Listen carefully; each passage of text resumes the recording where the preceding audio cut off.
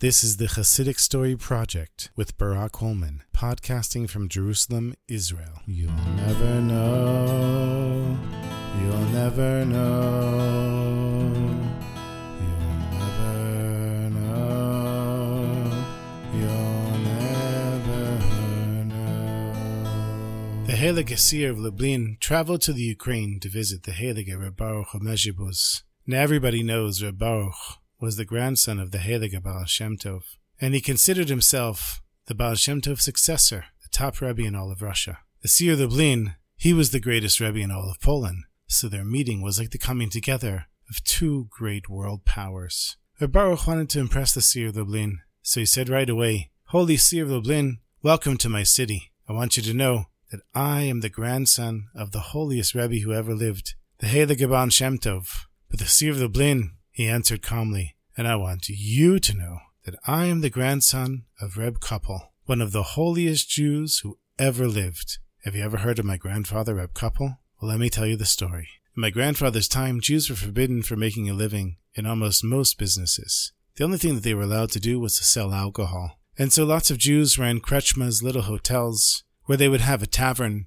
and make some money from the drinks they sold. And why did the non-Jews have the Jews sell the alcohol? Well, it was pretty simple. When all the peasants would come into the tavern at the end of the day, and they would get drunk, most of the time, they would end up not paying the tavern keeper. So better to have a Jew that would lose his back than someone else. And so Reb Koppel, my grandfather, he needed to make a living for his family, so he decided to open up one of these inns. And he ended up in a very remote location. He was the only Jew in the whole city. And outside of an occasional Jew passing by on the road, the only people that really came to drink in his tavern were the Polish peasants.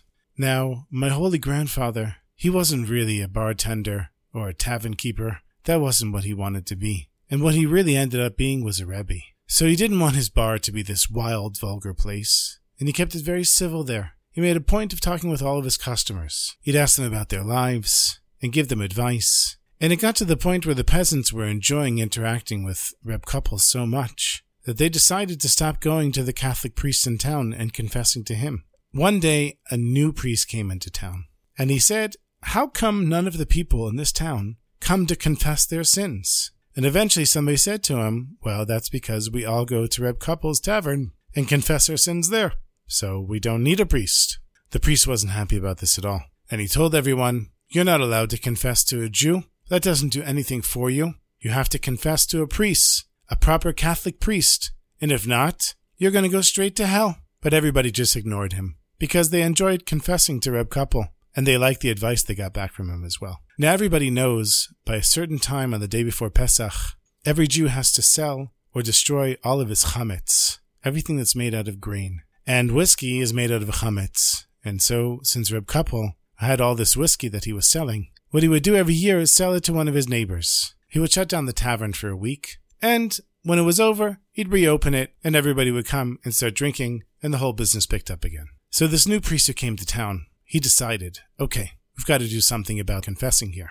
And he made an announcement that anybody who buys Reb Koppel's chametz will go straight to hell. And I promise him, he will go straight to hell with his whole family. And no one's allowed to mention this to Reb Koppel, or then they'll also go to hell. So Reb Koppel is getting ready for Passover. He's making all the preparations. And now it's the morning before the holiday starts. And Reb Koppel goes over to his neighbor who always bought his chametz from him. And he said, "Hey, how come you didn't come over here like you do every year and buy my chametz from me?" The neighbor said, "Oh, I'm really sorry, Reb Koppel. I'm not allowed to buy it this year. The priest told us that if anybody buys it from you, we're all going to go to hell. Us and our whole families. So you see, nobody here is going to buy it from you." And Reb Koppel, he went around to the other people in town, other friends that he had, and everyone said the same thing. The priest told us if we buy it, we're going to go to hell. So it's now getting closer and closer to Pesach, and there's a certain time of day where you have to get rid of your chametz. It's not allowed to be in your possession. So Reb Koppel takes the barrels of whiskey, puts them on a wagon,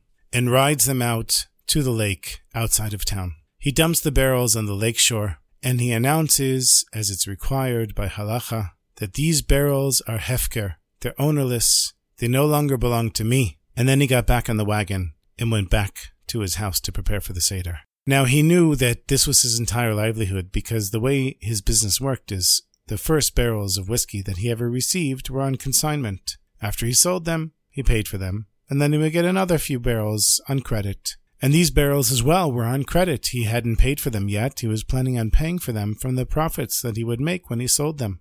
But now he had left his potential profits by the lakeshore, and he had no choice. He went back home. Now Reb Koppel, he was mamish on the level. He didn't think about those barrels all Pesach. The whole holiday, he didn't think about them at all. But when the holiday was over, he realized, oy vey, what am I going to do? I owe so much money. I better get out of town before my landlord figures out that I can't pay the rent, and before the whiskey company finds me and tries to kill me. And he's sitting on his porch trying to figure out what to do, when one of his neighbors comes over and says, "Hey, Reb Koppel, I didn't know you were such a wealthy man." And Koppel thinks to himself, me, a wealthy man, look at me, I'm impoverished now.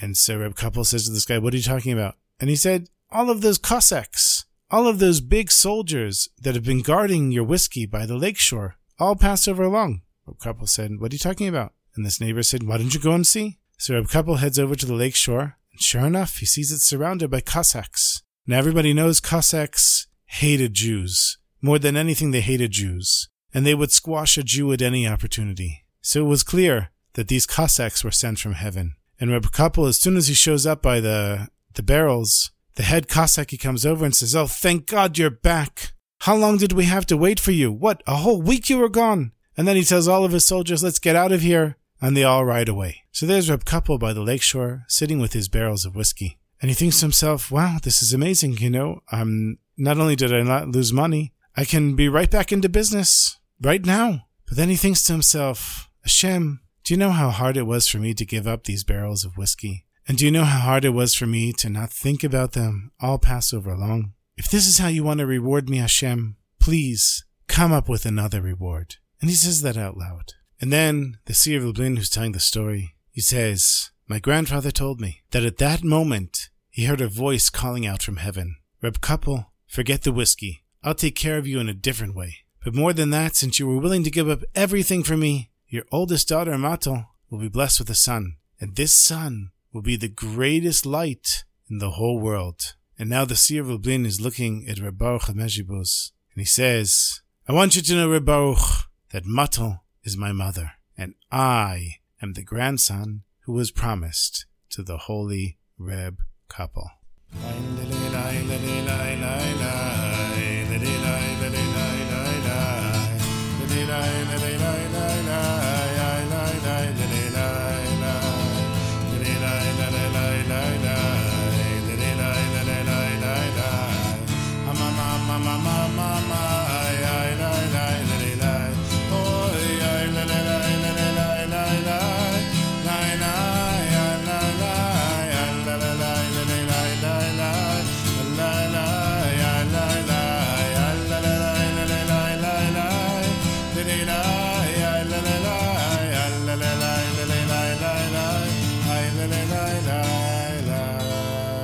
To become a supporter of this podcast, please go to HasidicStory.com, HASIDIC story.com.